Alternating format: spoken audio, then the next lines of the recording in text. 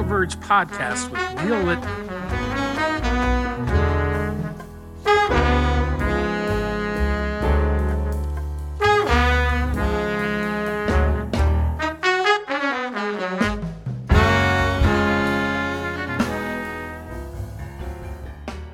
Neil, we've got Tim Liu on the show today. For listeners not familiar with Tim, who is he? I am thrilled to have Tim on the show today. He is the co-founder and CEO of Senti Bio, a company that he co-founded in 2016. Tim was an associate professor at MIT for about a decade in the departments of biological engineering and electrical engineering and computer science. He was on the SAB, Scientific Advisory Board of a number of biotech companies, a ton of experience in the space. He has his MD from Harvard Medical School, a PhD in electrical and biomedical engineering from MIT. So needless to say, he's got a wealth of experience that combines these sort of disciplines of the biological sciences and computer sciences. And I'm excited to dive into what they're building at Senti, because that sort of sits right at the intersection of all these disciplines. It's not unusual for synthetic biologists to sound like computer engineers. Tim certainly fits that model. How do you think that shapes the drug discovery and development approach? Does it somehow make it more deliberate? I would think so. In many ways, I think the language that synthetic biologists use are really one of a programming, language. And, I think, what they talk about is this idea of engineering biology, right? And doing it in sort of a very logical order. And of course, it's never quite that easy, right? Biology isn't inherently messy. So it's not like you write a program and, a computer script, runs it. There's all these myriad of interactions. But I think from a synthetic biology perspective, that's the goal, right? To be able to sort of write some sort of, code in DNA or program cells to perform in a specific way. And I'm excited to talk to Tim because, Senti is developing sort of, I guess, what they call intelligent medicines. We could debate, what intelligent actually means, but, they're building in these, what they call gene circuits, right? So they're like logic gates. So, I guess in sort of like a dumbed down fashion, what I can relate to is it's sort of analogous to like writing a formula in Excel, right? It's like if then, right? So if this happens, then do that, right? So if the cell encounters, this antigen, then kill the cell. If it doesn't, then don't kill the cell type of thing. But, that's sort of a rudimentary understanding. So I'm excited to talk to Tim about what these logic circuits, entail and what that means for the development of their therapies, right? Does it make their therapy safer? Does it make them more, efficacious? Maybe some combination thereof. So I'm excited to dive into a little bit of some of the, preclinical, detail that they've seen. What are you hoping to hear from Tim today? Yeah, I'm hoping to hear how they're using their platform, which is based on allogeneic cells, specifically natural killer cells that are engineered with these gene circuits. So I'd like to understand the platform technology, why they chose NK cells, what these gene circuits actually do. They're targeting both solid and liquid tumors, but they've really done actually a masterful job of partnering, led by their chief operating officer, Kurt Herberts. And have partnerships with Spark and BlueRock in areas outside of oncology. So they really have developed this fundamental platform technology, which could be broadly applicable in the fields of cell and gene therapy. So I'm excited to hear a little bit about that. As a sort of a former BD person myself, I always love to hear about the partnering strategy. So I want to talk to Tim a little bit about that, but really excited to understand this idea of programming gene circuits and what that means for the development of novel therapies. Well, if you're all set, let's do it. Tim, I'd like to welcome you to the show today and say a big thank you for joining us. Yeah, thanks a lot, Neil, for having me. Appreciate it. My pleasure. So today we're going to talk about Senti Bio, which is a synthetic biology company based on a platform technology that you're developing, which you describe as gene circuits, which I'm really excited to dive into. As listeners of this show know, I love talking about technologies that are bringing science fiction to life, and it certainly sounds like what you're developing at Senti was in the not too distant past probably thought to be science fiction, but today it is very much science fact. So really excited to dive into some of the nuances there. But before we jump into some of those details, I'd love to start with a little bit of your background. You were an associate professor at MIT for over a decade. Where your work straddled biological engineering, electrical engineering, computer science. I'd venture to guess 10 years ago that was a strange combination of disciplines to pull together. Can you talk a little bit about your interest in those areas and how they all came together? Yeah, thanks, Neil. My original interest was computer programming. I was very interested in trying to take a physical machine and figure out how to do your bidding through designing computer programs there. What really piqued my interest in biology was first time I heard about the Human Genome Project, as well as this sort of like emerging field of synthetic biology. This was in the early 2000s, and what that allowed me to really start thinking about was that perhaps biology could be programmed one day as well. And at the time, I think it was still relatively challenging to think about that being possible. But over the last 20 years, the cost of DNA sequencing, the cost of DNA synthesis have continued to drop, and our ability to read and write DNA has really increased at a tremendous scale. And so as a result, it's actually given us the toolkit now to figure out how to design, new DNA codes, how to stick them into different cells and then see how they function. So I think over the last 10, 15 years, you've seen, I think a really large growth of interest in people trying to figure out, how do I start programming biological systems? How do I try to figure out, how natural biological systems are wired up on their own? And then can I basically create new programs that carry out some function of interest? And so I think today, my background wouldn't be so unique or special, but back in the day, it was certainly exciting to think about how do we take some of the engineering mindset and approaches that we've applied to computer systems, mechanical systems, et cetera, and really start applying that to biological systems that we've come to really focus on.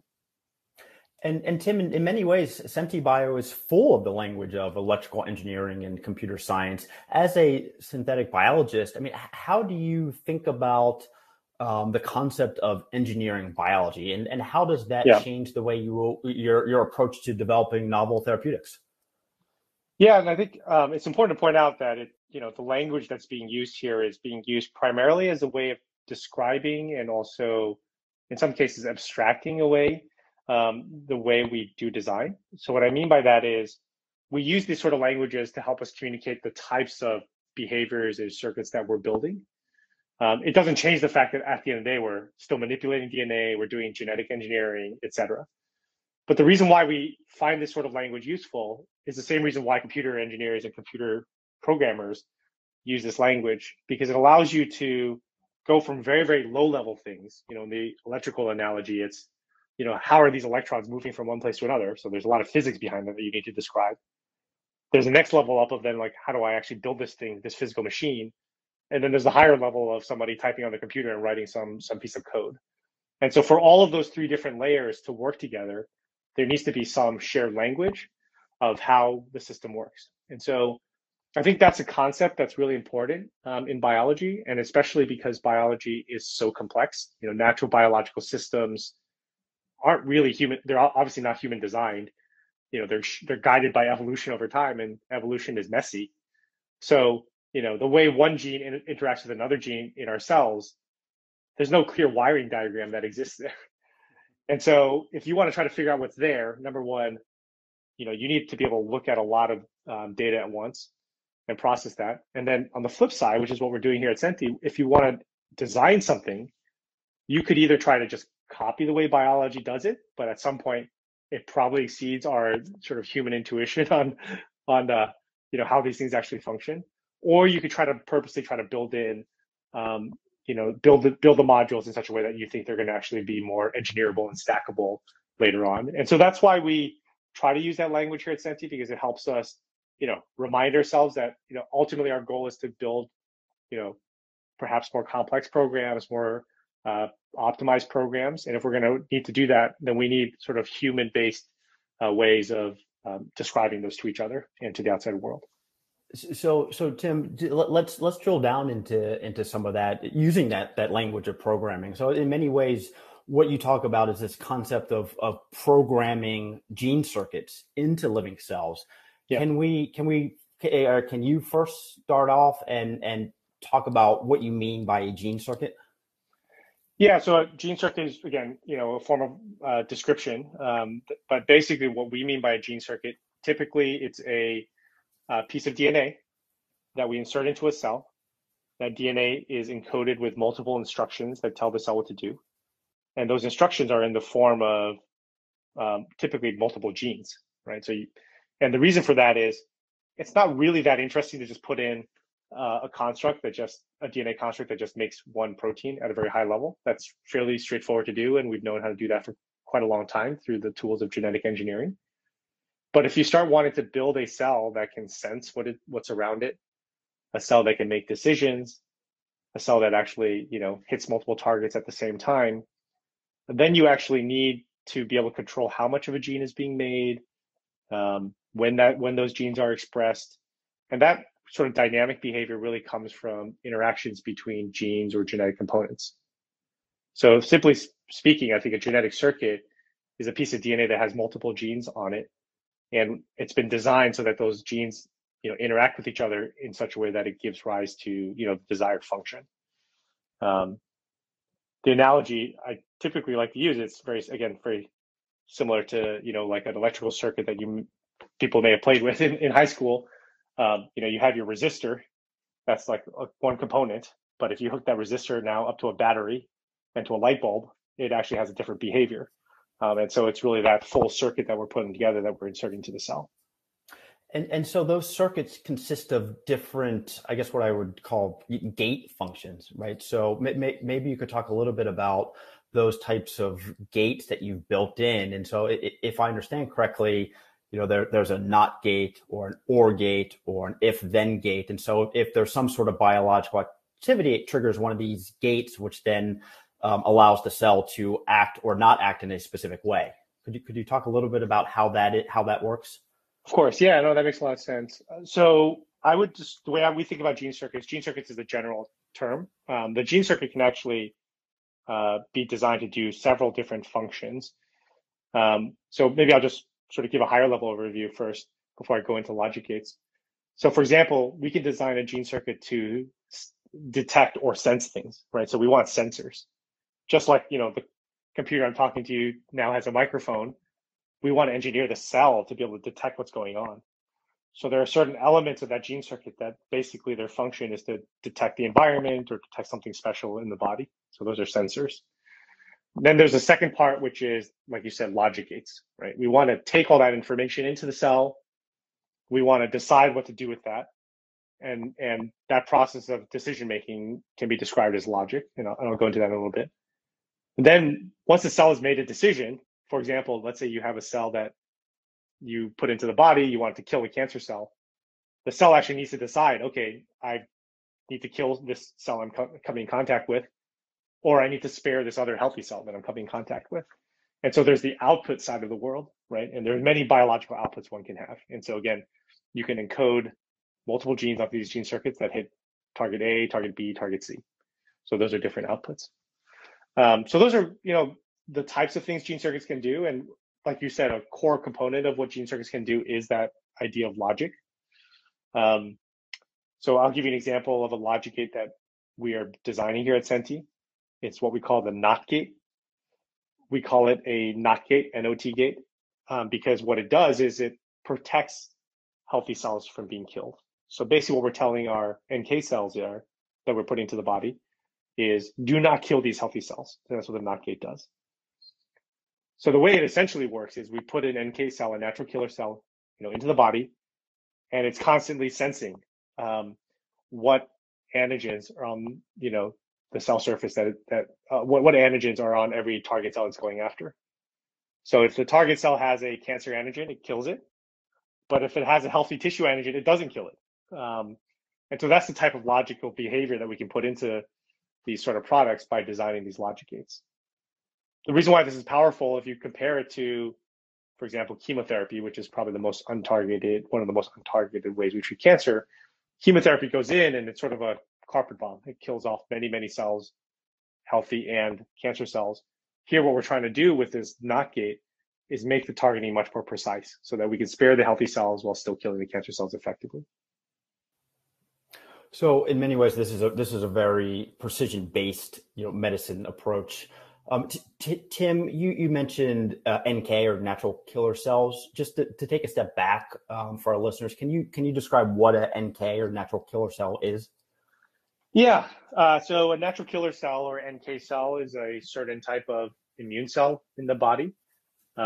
Naturally, those cells are, floating around, and they're responsible for getting rid of sick cells. And those cells could be sick for a variety of reasons. They could be cancer cells. They could be cells that are infected by a virus, et cetera, et cetera. So basically their job is to, recognize if a cell is stressed out or, kind of messed up and kill it. Now, it's not the only immune cell in the body. There are obviously other immune cells. People have probably heard of T cells as well that are important in the immune system as well. But we like NK cells or natural killer cells quite a lot because of several reasons. One is, as the name sort of implies, they are natural born killers. So it's not that difficult to turn that killing activity against cancer. Two is there have been a lot of clinical studies on natural killer cells in cancer that have shown that it has the potential to be very safe in patients compared to other cell therapies that have been attempted. And thirdly, these cells can be used in an off-the-shelf and what we call allogeneic fashion.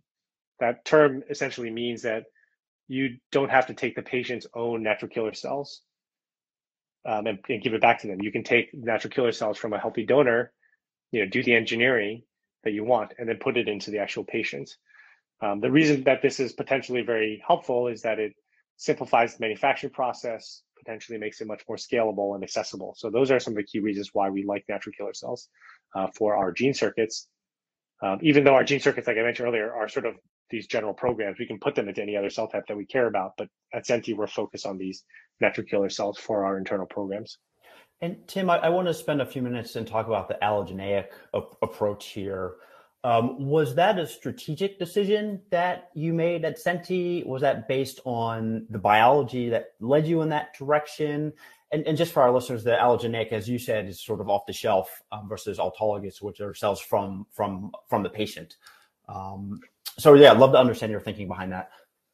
Yeah, it was primarily a strategic thinking that led us to come up with an allogeneic product. As I mentioned, when we started Senti, it was really about building this engineering platform for all cell and gene therapies.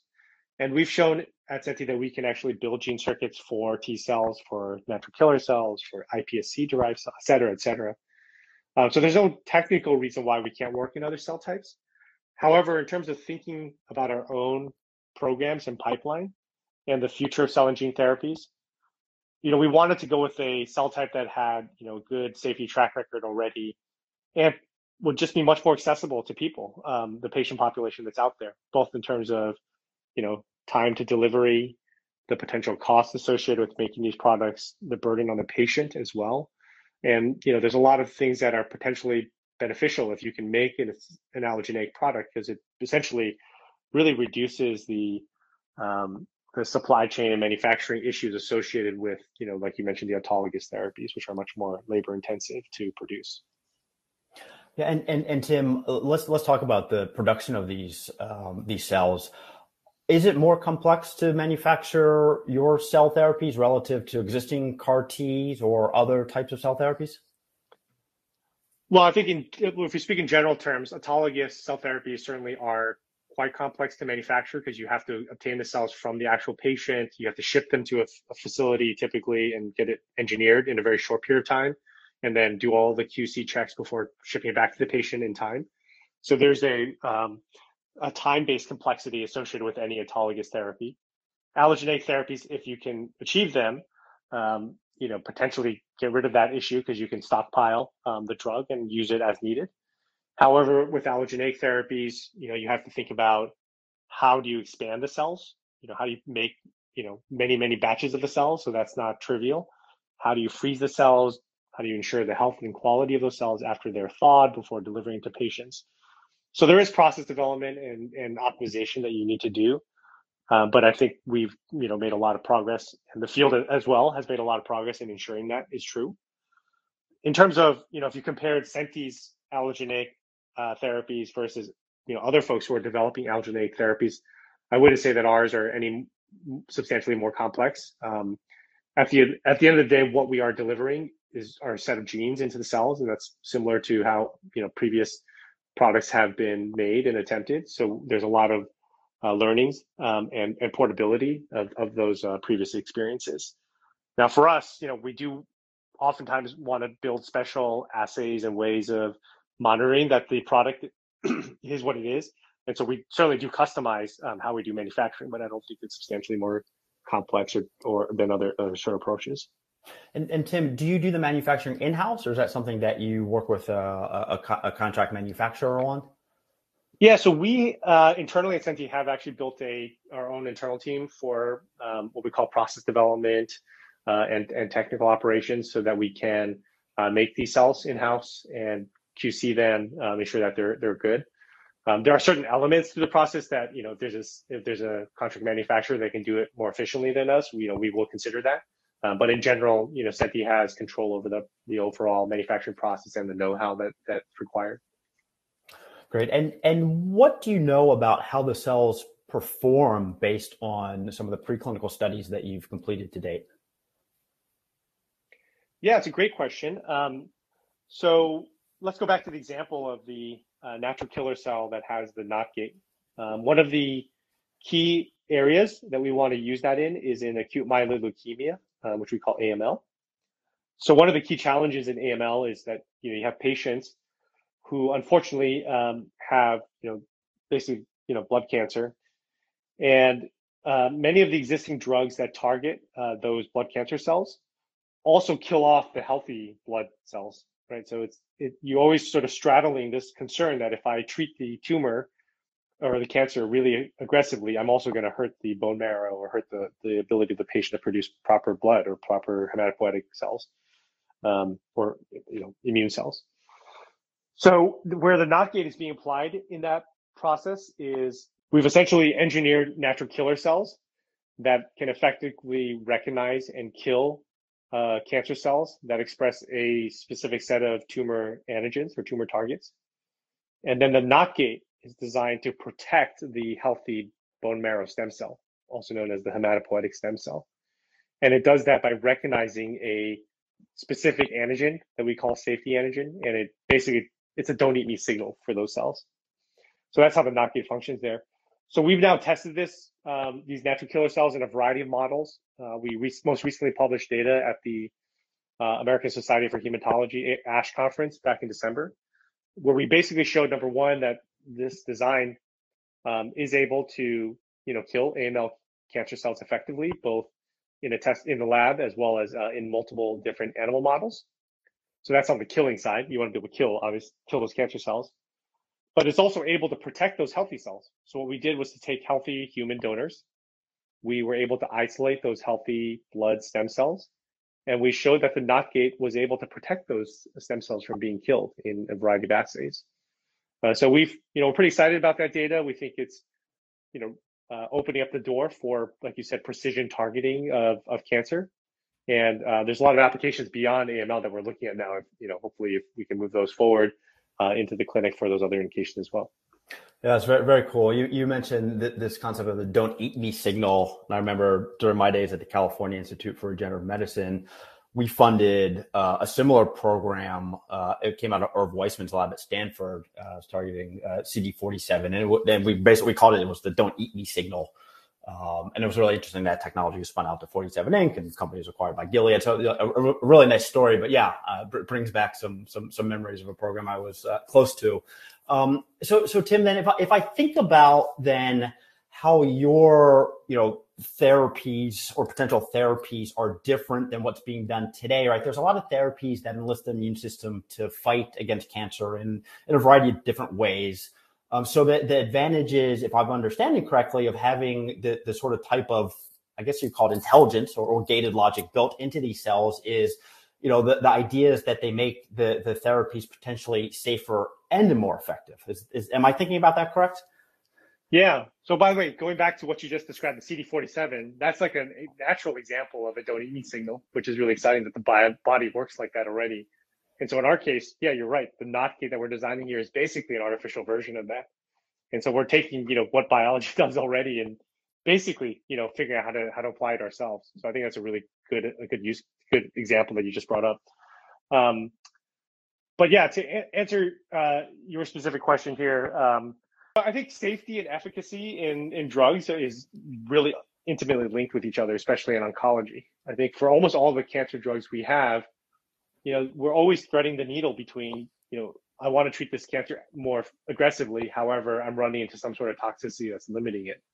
So the vision here for this NOT gate is basically how do we decouple the safety and efficacy issue, right? And so if if you have a drug that hits the healthy cells 30% of the time and hits the cancer cells 70% of the time, there's going to be a limit on how aggressively you can treat that patient, unfortunately, because you have to protect the health. You have to limit the collateral damage on the healthy cells.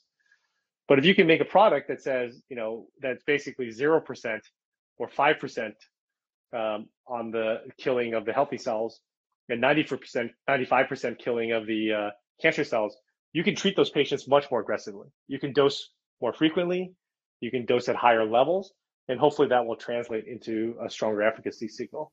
So that's how we view the world, that safety, without safety, you can't get efficacy in this system. And certainly when we're doing our product designs, we're trying to make the maximally effective product, knowing that the safety elements or the precision elements that we're building in allow us to actually go after certain targets more aggressively or build in more potent product profiles. And let's talk about the development timelines for your lead candidates. You've publicly stated you expect IND filings for your lead product candidates, Senti 202 and 301 in 2023. Could you give us the highlights of each of those programs?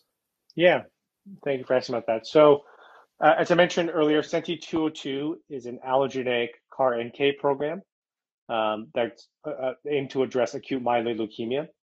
It contains the NOT gate that we mentioned earlier, whose goal is to prevent the killing of healthy cells. It also actually contains an additional element, which we didn't really talk about in detail, which is another type of logic gate called the OR gate. An OR gate kills a tumor if it expresses, tumor antigen A or tumor antigen B. In this case, we've identified CD33 or FLT3 as the tumor targets. And the goal of the OR gate is a bit different than the NOT gate. Whereas the NOT gate is meant to protect healthy cells, the OR gate is meant to maximize the killing of the cancer cells. The reason why we went after CD33 or FLT3 is that these are both targets that are well known in AML. And if you can kill any tumor cell that carries either CD33 or FLT3 or both, then you're naturally going to potentially be much more effective at clearing out the tumors. So that's essentially, the core of what Senti 202 is. And we aim to bring that into clinic, for AML patients. Senti 301 is a different program. It's targeted towards liver cancer. The goal there is to, number one, kill liver cancer cells, but to also transform the tumor microenvironment that is found in liver cancer. And so when I say tumor microenvironment, it's basically, in the tumor and surrounding the tumor finds a way of shielding itself from the body's own immune system. Oftentimes, it sort of creates a suppressive environment so that any T cell, NK cell, B cell that's going to that environment basically gets shut off and it's sort of ineffective. It's sort of the force field that's being created. So what we're trying to do with the Senti 301 program is to penetrate that force field. So number one, we have our allogeneic NK cells. We've engineered them with one of these CAR receptors, chimeric antigen receptors, going after a target called GPC3. So when it recognizes GPC3, it is able to target those cancer cells and kill them. But in addition to that, it actually contains the ability to actually generate two different cytokines. Cytokines are these proteins that stimulate the immune system. One of the cytokines is IL-15, which is important for stimulating NK cells as well as other immune cells. IL-12 is another one that is well known to be very, very stimulatory of the immune system, including for T cells, B cells, dendritic cells, etc. All of the cells that are important in triggering a strong immune response. So our goal with Senti 301 is to be able to not only kill liver cancer cells, but to produce these cytokines inside of the tumor and really try to knock that force field down from multiple angles. And Tim, I'm always curious, how did you go about selecting the indications of AML and liver cancer?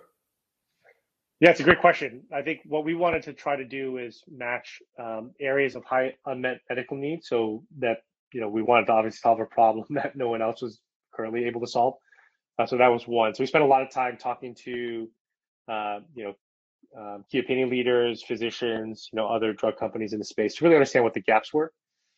And so we segregated, the world essentially to two major buckets.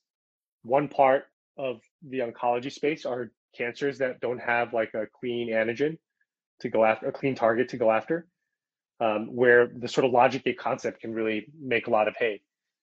Because in the vast majority of cancers, you can't just find a single target, this sort of the silver bullet target to go after. It's not that simple.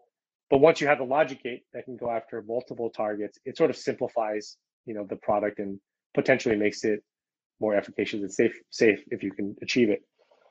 So that's where AML sort of popped out as one of the indications. Again, there's no perfect antigen there, and so we thought the logic gates could really make an impact there.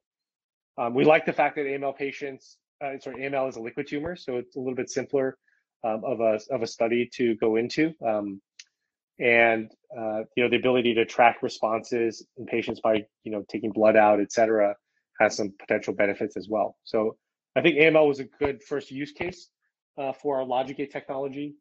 We do have other programs looking into solid tumors like colorectal cancer that we're working on with similar logic gating programs. The second category is solid tumors like liver cancer, where there's a target that's known like GPC3, but there's been insufficient responses even after going after those targets because of that force field or that suppressive tumor microenvironment. And so we thought that the gene circuits could really make an impact in that area. And so again, that was essentially looking at the intersection between unmet need versus what we thought was feasible for our first studies. Yeah, and then through partnerships, you're actually applying your technology to a broader array of non-oncology applications.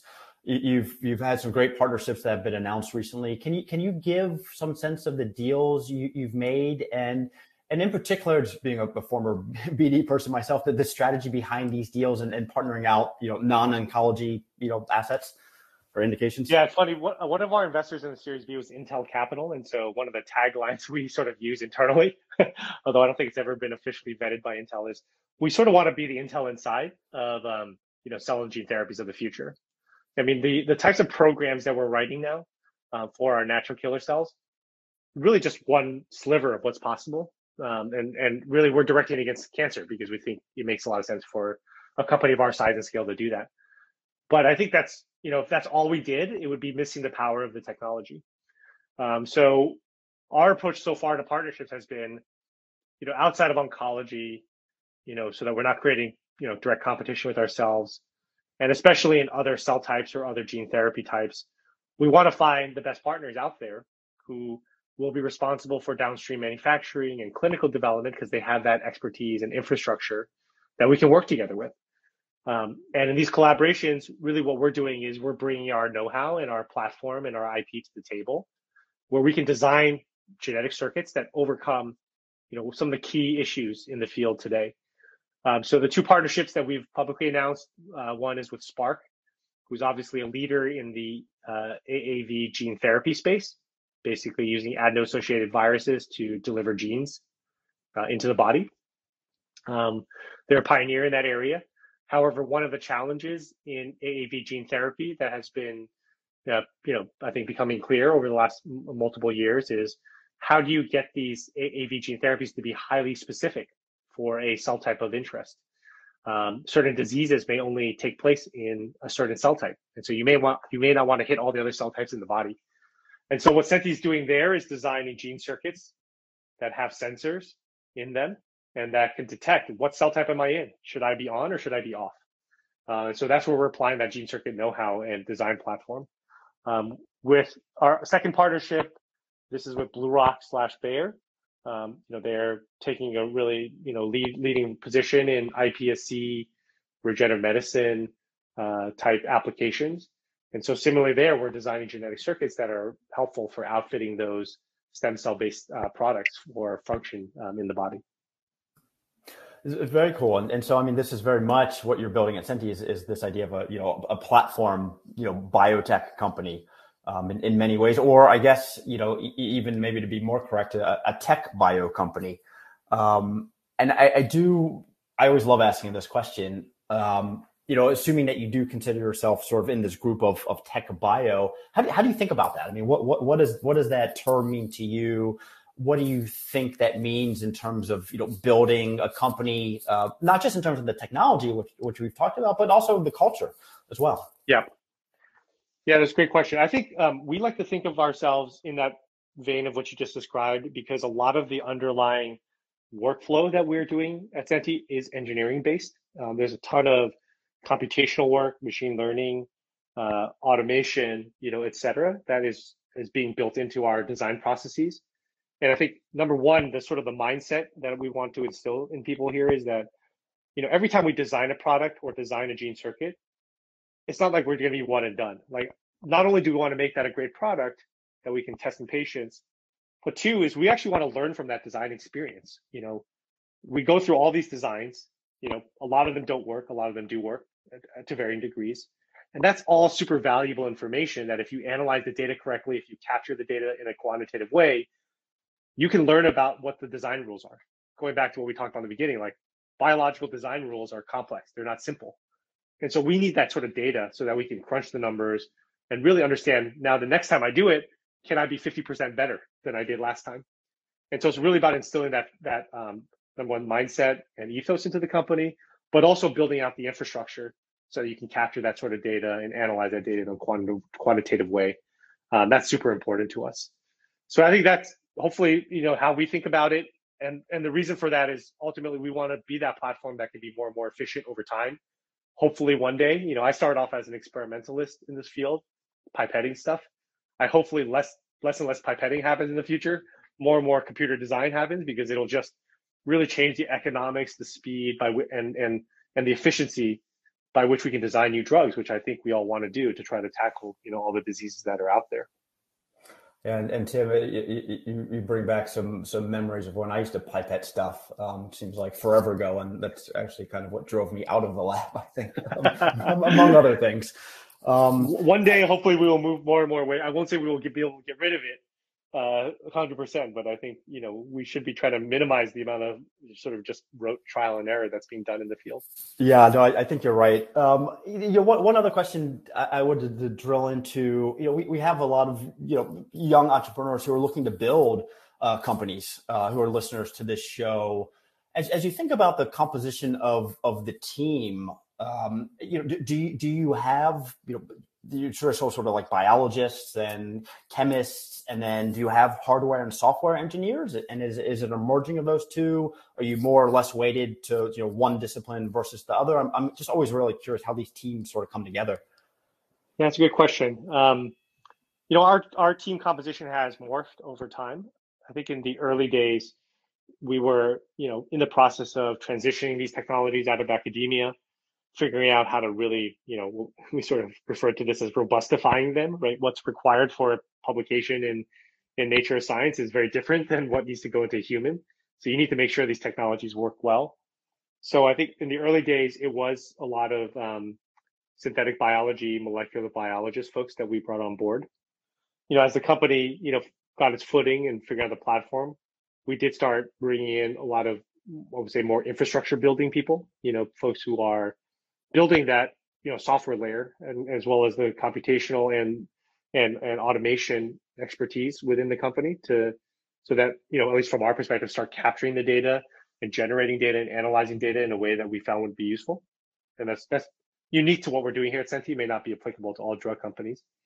And then certainly as we matured further and we started to bring programs forward, bringing in biologists who knew how to do the relevant assays to test for, like you asked earlier, efficacy and safety and all those other features, as well as then the people who know how to advance these forward, the manufacturing team.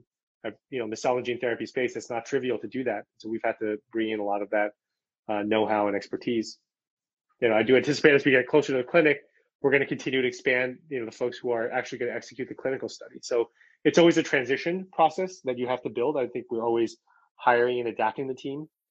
We've been really proud at Senti that we've, I think, built a great culture here centered around this idea of, gene circuits, be able to potentially transform the way we use therapeutics. So everyone here is quite passionate about that. And I hope, other budding entrepreneurs can also, bring their novel technologies into the field. The key thing is to find, great folks that you can actually work with. It's a difficult process to do this, and so you got to find people who you really actually like working with, and will stick with you long through good times as well as bad times. And Tim, along those lines, and I guess on a slightly more personal note, I mean, what enabled you, or what motivated you to make the jump from academia to industry and to founding and building your own company? Yeah, it's a great question. You can probably tell, like, a lot of my thinking is looking at comparable trends or analogies that have happened in the past. If you think about, like, the semiconductor world and how that transformed our lives in the last 50 years, there was a time point at which what really drove that was something called Moore's Law. It was named after Gordon Moore, one of the founders of Intel. And basically, he drew on a graph that he could predict every 18 months or every 2 years, the number of transistors on a chip would basically double. So that would basically meant that we were on an exponential rise in terms of our computing power, right? And that's obviously what drove this, information revolution around us. And, that was a once in a lifetime thing. The people who figured that was coming were able to make tremendous impacts and build long lasting companies. That was super exciting. I think similarly in biology, when we started seeing that, the trends in DNA synthesis and sequencing were advancing at the rates that they are, to me, that just represented an opportunity that I have to be involved in. So, I started off my career in academia at MIT and had a great experience there with the community there, but I just felt that there had to be a company that was going to be in charge of, or not in charge of, but have a chance at being one of the leaders in this translation of this technology to the real world. And I wanted to be, involved in that. So that's really what led to the founding of Senti, together with my great co-founders, and really pulled me away from the academic world into doing this. Yeah, and Tim, I wholeheartedly agree, and that's one of the things I love about my job is this notion of this sort of this wave that we're riding in sort of the biological sciences, and sort of the next evolution of how drugs are developed, and tech and Senti is really at the forefront of that. And I love being an investor in this space, and it's so cool, and I'm just so privileged to have a chance to have conversations with folks like yourself. So Tim, with that, I know we could probably talk for the next 4 days straight about some of these topics, but I do want to be cognizant of your time and say a big thank you for joining me on the show today. Yeah, no, thanks so much for the good questions, and really appreciate the opportunity. Happy to reconnect with you or any of your listeners in the future. So thanks a lot. Well, Neil, what did you think? I thought it was a great conversation. I mean, I thought really fascinating to talk to Tim about these logic gates. I haven't heard of anyone else doing this type of gated logic and programming them into cells. Right? This concept of a NOT gate or an OR gate or an if-then gate. You heard Tim describe all of that stuff, and it's really I think really interesting the impact that could have on making these NK cells much more targeted to destroy cancer cells specifically, and basically leaving healthy cells alone. So you heard us talk a little bit about this, but the concept would be that these cells could be not only safer but also more efficacious. So I think it's really promising. It sounds like they have some compelling early data. It'll be really, I think, interesting to see what happens as they move into the clinic. Senti's focusing on developing allogeneic cell therapies. Do you think the whole field is going to move in this direction? Oh, that's a really good question, Danny. I'm not sure that it will necessarily move in this direction. You heard Tim talk about the benefits of the allogeneic based cell therapies versus autologous, and a lot of it comes down to scalability, how they're manufactured, certainly the cost of goods in particular, right? While, allogeneic approaches could be much cheaper to manufacture and produce than autologous. I do, however, think that it's going to be indication specific.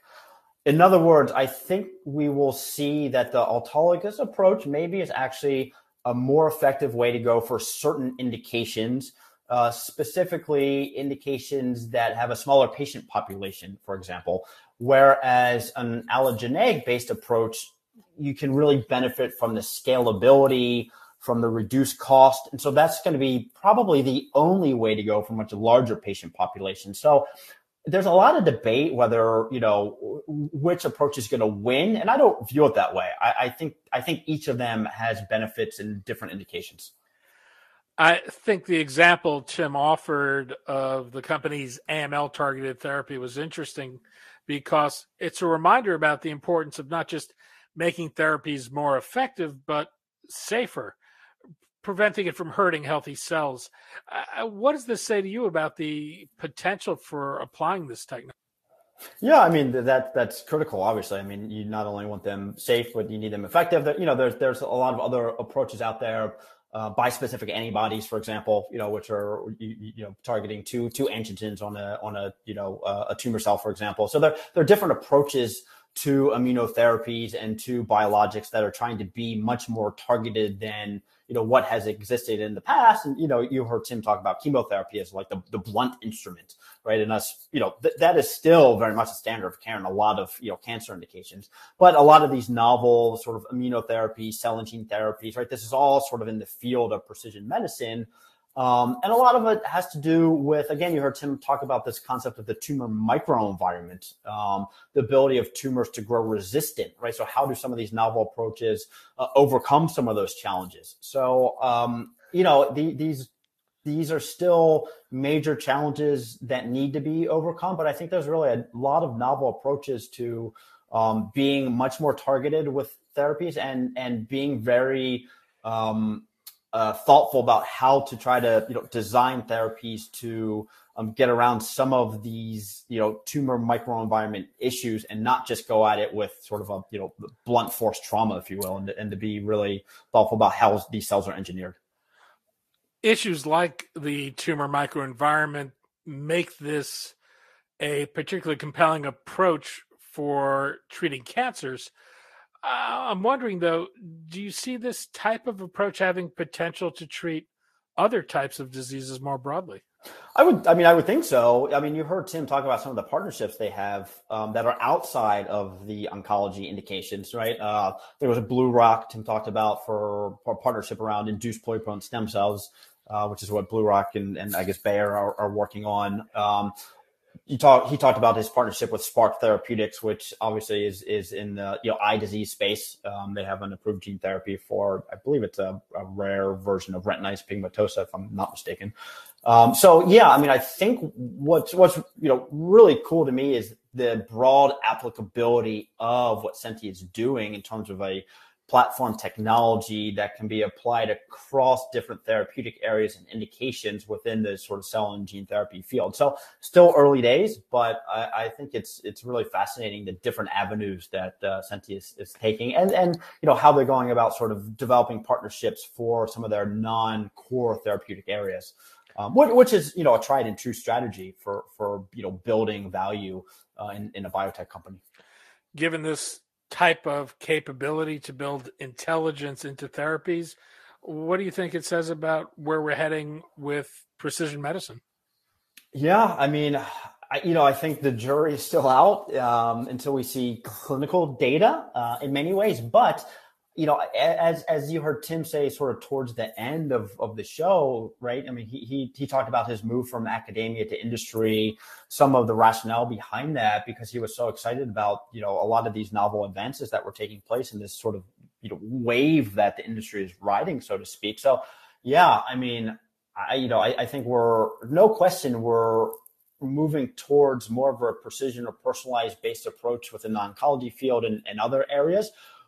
We're not there yet to a large degree, but we may very well look back in 50 or 100 years and say this concept of treating folks with chemotherapy was sort of outrageous because it was such a blunt instrument and it wipes out all your healthy cells along with disease cells. But obviously the best we've had for a long time. But I think what companies like Senti are doing is really cool, very cutting edge. and holds a tremendous amount of promise. Well, until next time. Thank you, Danny. Thanks for listening. The BioVerge podcast is a product of BioVerge Inc., an investment platform that funds visionary entrepreneurs with the aim of transforming healthcare. BioVerge provides access and enables everyone to invest in highly vetted healthcare startups on the cutting edge of innovation, from family offices and registered investment advisors to accredited and non-accredited individuals. To learn more, go to bioverge.com. This podcast is produced for BioVerge by the Levine Media Group. Music for this podcast is provided courtesy of the Jonah Levine Collective. All opinions expressed in this podcast by participants are solely their opinions and do not reflect the opinion of BioVerge Inc. or its affiliates. The participants' opinions are based upon information they consider reliable, but neither BioVerge or its affiliates warrants its completeness or accuracy, and it should not be relied on as such. Nothing contained in and accompanying this podcast shall be construed as an offer to sell, a solicitation of an offer to buy, or a recommendation to purchase any security by BioVerge, its portfolio companies, or any third party. Past performance is not indicative of future results.